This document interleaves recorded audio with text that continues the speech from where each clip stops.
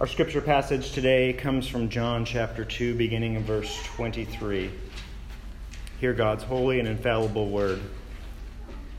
Now, when he was in Jerusalem at the Passover feast, many believed in his name when they saw the signs that he was doing.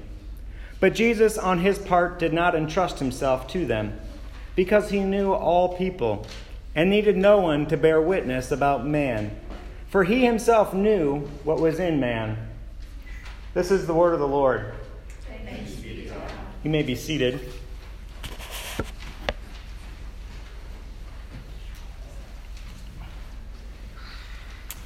As we come to God's word, we need his Spirit to help us. So let us begin with a word of prayer. Father, we thank you for your word, that it is living and active, sharper than any two-edged sword, that it gives us light into who you are, to who we are. We pray that it would comfort us and convict us, that it would instruct us and equip us for the work of ministry and for the lives you've called us to. We need your help, we ask it in Jesus' name. Amen. You may be struck, if you've been here the past few weeks, how short the scripture reading was today. We've been covering about 20 verses a week. And here there's this section, and it's just a kind of a transitional description of what's happened as Jesus was in Jerusalem. If you remember, the past two events that were recounted in John's gospel was when he changed water to wine, and he was kind of secretive in displaying who he was, and he was very humble in covering over the sins of this man who failed to provide for his guests. And then the next scene was Jesus in the temple driving people out with a whip. And so there was this strong contrast between these pictures of Jesus as the king who is caring and covers over the shame of his people, and the king who purifies worship and is zealous for the things that matter most, the worship of God. And so, as John told us at the end of his book, I'm going to tell you this verse every week, he didn't write down everything, right? He tells us, I didn't write everything down. I wrote these things down so that you would believe that Jesus is the Christ, the Son of God, and that by believing, you would have life in his name. And so we have to assume, based on this passage, that Jesus did many other things, because we're told here that people saw the signs that he did, and it caused them to believe. But then you kind of have this phrase that's like,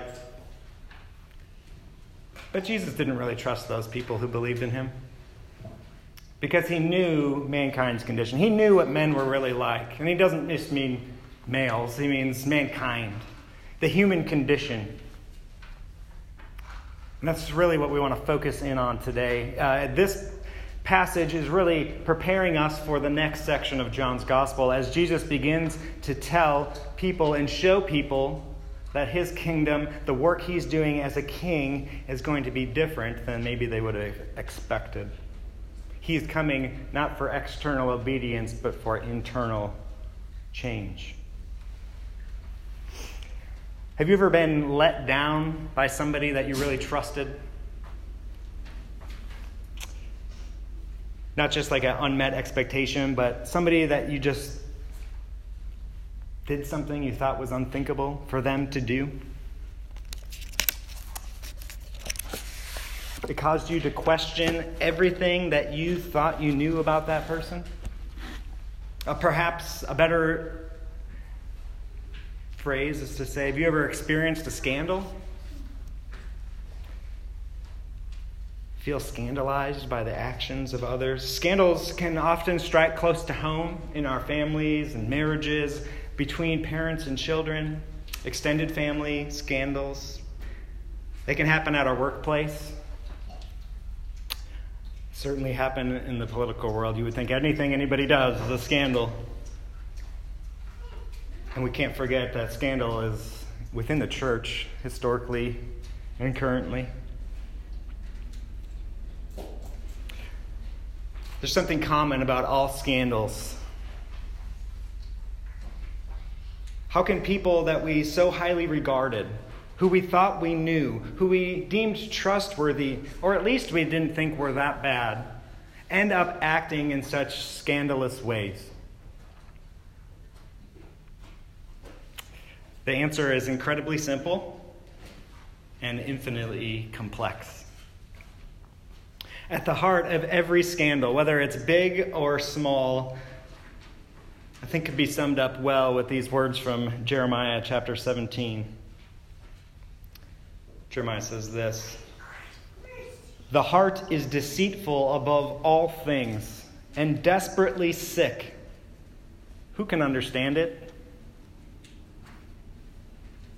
The heart is deceitful above all things and desperately sick. Who can understand it? The reason things are scandalous is because we can't understand it. The reason scandals happen is because the heart is deceitful and desperately sick. Mankind has an internal, deeply rooted problem with sin. And it doesn't just affect one part of our being. It has reached into all aspects of who we are. It affects our thoughts and our emotions, our reasoning. And ultimately, those internal corruptions bubble up into lived actions, into sins committed, into scandals. We often shift the blame for sin to external factors. We might think it's the influence of society on somebody that turned them into that type of person. Or it's the result of their upbringing. Or it's their socioeconomic status or their lack of education. Now, those may be contributing factors into why we do the things we do, who we are as individuals. But there's something far deeper in mankind that Jesus is calling out here. Evil comes from within. It's throughout Scripture. Jesus puts it this way in Mark chapter 7. He says this: "What comes out of a person is what defiles him. For from within, out of the heart of man, comes evil thoughts, sexual immorality, theft, murder, adultery, coveting, wickedness, deceit, sensuality, envy, slander, pride, foolishness. All these things come from within. They defile a person."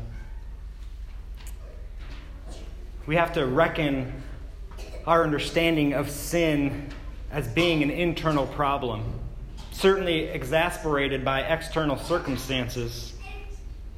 Jesus' list here is not exhaustive, but it is certainly broad.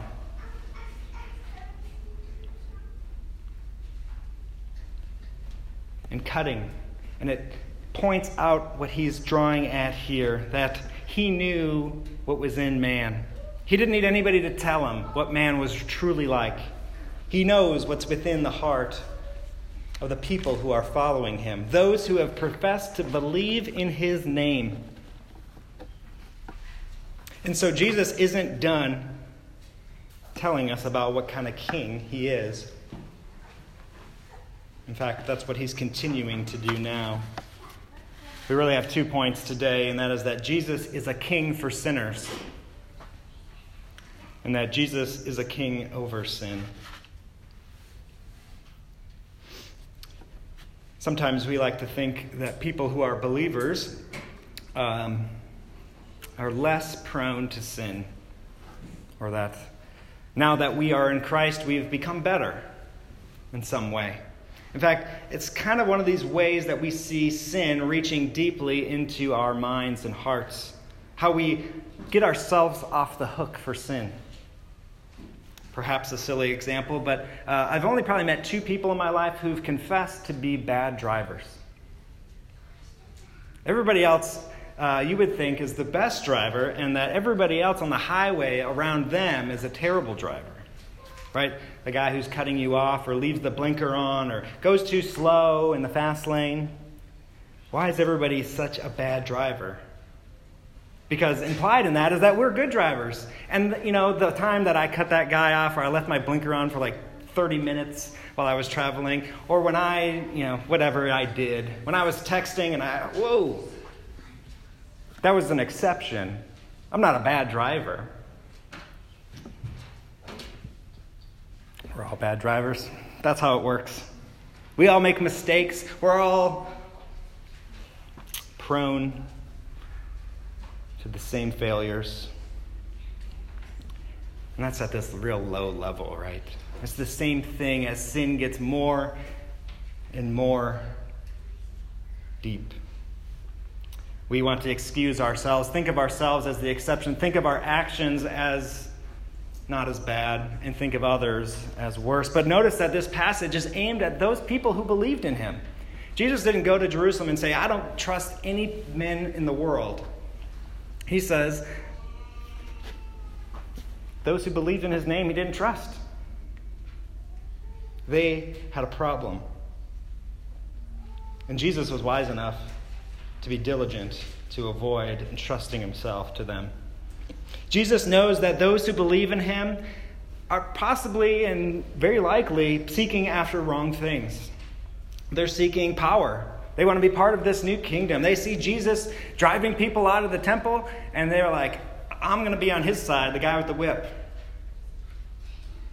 Perhaps it's kind of a novelty. New experience. Oh, there's this new guy coming to town, teaching something different, showing up and doing things that are hard to explain. Later on, Jesus will rebuke people for following him for food. People following him for food. And, who wouldn't want to see a show? I don't know what entertainment looked like in the first century, but miraculous acts at the hands of a man, debates in the temple between Jesus and the religious leaders, certainly would be intriguing. Jesus knows that those who believe in him will be fickle. They will be untrustworthy, and they will be divided in their loyalty. The people who flock to Jesus are sinners. It's often said, there's this phrase, orthodoxy leads to orthopraxy, which is just a fancy way of saying right thinking leads to right action. If we have the right understanding of something, then we will act correctly. There's some truth to that. We need to know how to act rightly. We need to know the rules to play the game. But Apostle Paul says, I wouldn't know sin but by the law. I wouldn't know it was wrong to covet if the law didn't say you shall not covet. But there's some truth missing in this statement, because it fails to account for our longings. It fails to account for our passions, our emotions. We aren't merely rational beings. Heart, soul, mind, body. Right thinking leading to right action doesn't account for man's heart motivations. It fails to account for sin. It makes the answer for sin information.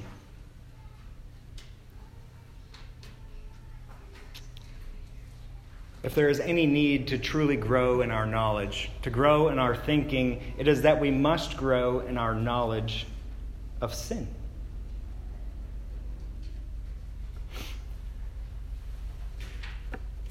There is something about the work of God in our lives that I don't want to undermine. That there's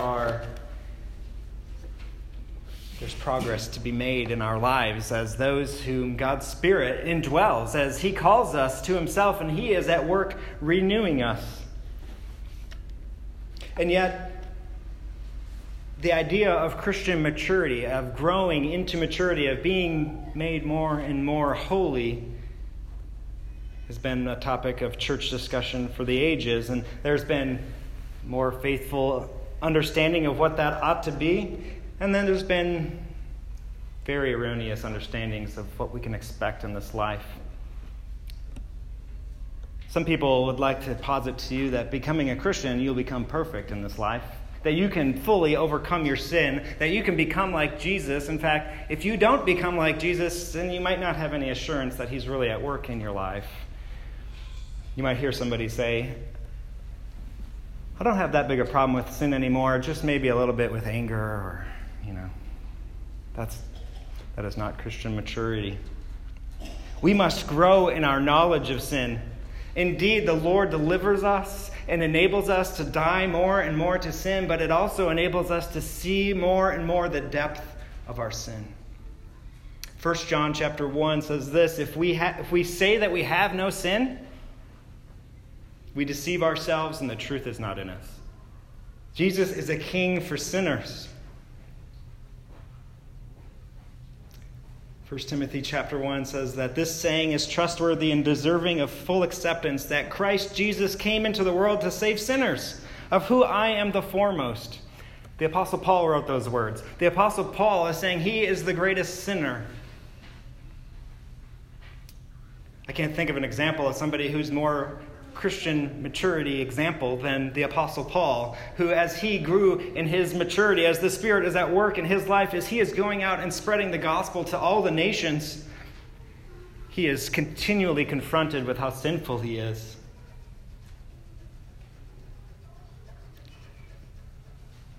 He talks about this in Romans chapter 7. He says, I do the things I don't want to do, and I don't do the things I want to do. I'm warring against the spirit and the flesh. I know I ought not to do these things, and yet that's what my flesh wants to do. Oh, wretched man that I am.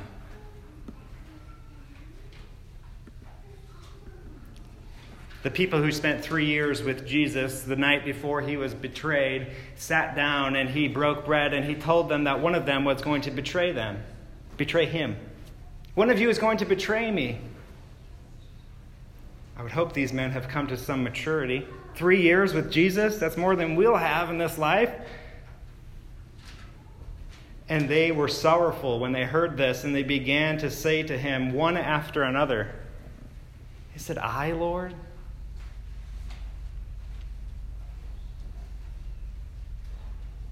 What a response. One of you is going to betray me. I bet it's him. That's what we would think, right? I bet it's that guy. I bet it's Judas. I know that Judas guy is a bad apple, right? No, they looked to themselves, knowing that they were capable of perhaps the greatest scandal in the history of the world, to betray the Son of God.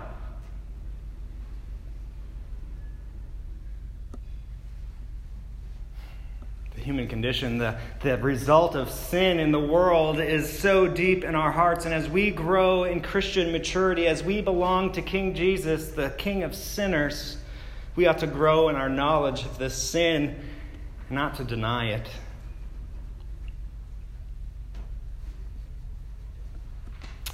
If given the chance, we would be like Peter and deny Jesus 3 times. Right? We would be like Thomas and doubt it unless we saw it for ourselves. We would be like Judas and think getting 30 shekels of silver is worth it. We don't like to think of ourselves like that. But that's how the apostles thought of themselves. That's how Christian maturity has been birthed in their lives, that when they see scandal, they don't think, how can somebody do that? They think, Lord, help me from not doing the same thing. See, our understanding of sin, the heinousness of sin, is the other side of the gospel. If we are not sinners, we have no need of Christ. Remember the words of Jesus, I did not come to call the righteous, but sinners. Not those who don't need it. The healthy people don't need a doctor. The sick people do. And so Jesus is calling us to confess that we are sinners, that we are wretched, that we are just moments away from scandal at any time. That if the social pressures that we have, that we don't even think about, were removed, we'd be like no better than anybody else who's acting in a way where those have been removed. We ought not to presume that somebody is better above scandal. Your favorite teacher, your loved ones, your pastor, yourself. None of us are above scandal, and having a healthy understanding of sin in the world helps us to live wisely. And it helps us to acknowledge our need. Because here is the hope. Jesus isn't just the king of sinners. He doesn't just get a bunch of people and berate them for how sinful they are. Jesus is going to, in the chapters ahead, explain how he is the king over sin. He is not merely a human king looking for external obedience. He is the king of our internal motivations. He knows our thoughts and judges them. So in the Sermon on the Mount, Jesus doesn't leave the Ten Commandments at the lowest level. He makes them way higher. He makes the standard far greater. It's not about adultery, it's about lust. It's not about murder, it's about hatred. The internal motivations, the passions and thoughts of people's hearts. That's what Jesus is after in his kingdom.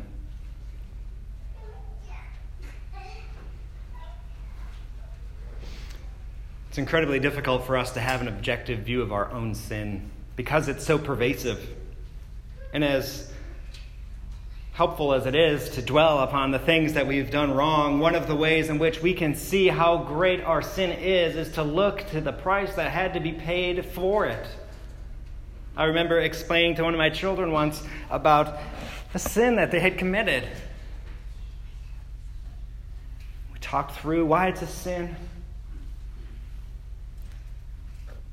At the end, you have to say, well, what's the result of our sin? How can our sin be made right? Something we think is so little, right? We stole something. I said a lie. Somebody had to die. Somebody had to die. And not just somebody. The Son of God, the perfect, holy, righteous Son of God. Jesus is the King of sinners who's willing to pay for the sake of those in his kingdom, bearing their scorn, their shame, their abuse, their pain, and their bloody deaths so that they don't have to. There's a promise throughout the Old Testament about the coming of the new covenant in Christ that we see in Christ's blood. The promise that God was not going to just restore Israel in some physical way, but that he would do a work that they had never seen before, that he would take their heart of stone and remove it and give them a heart of flesh that would cause them to walk in his ways, to love his law, that he would sprinkle them clean, purify them. Last week we talked about how Jesus is purifying worship. The other thing Jesus is doing is purifying the worshipers. It's the hope that we long for. Jesus is the King of sinners, and he's the one who is going to do the work to help us in our sin, to change our hearts, to come and to prod us in the inner being.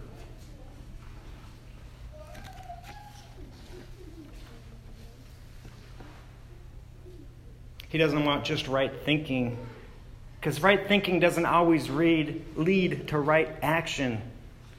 He wants to make our heart right. Right motivations. Put a right spirit within you. Because it's out of our motivations, out of our loves, that we truly act. When we grow in our love for somebody, we act lovingly towards them. And as God is pouring out his love on us and his Spirit is at work in us, and as we look to the heinous sin that we've committed that has caused Christ to have to die for us, as he is working in us that miraculous work, it will overflow in right action. Not perfect action in this life, and we must live in this already not yet reality. Already not yet. We are already declared perfect and righteous in God's sight because of Jesus' perfect righteous life. And yet, we have to war against it again and again, day after day, seeking his mercies each morning.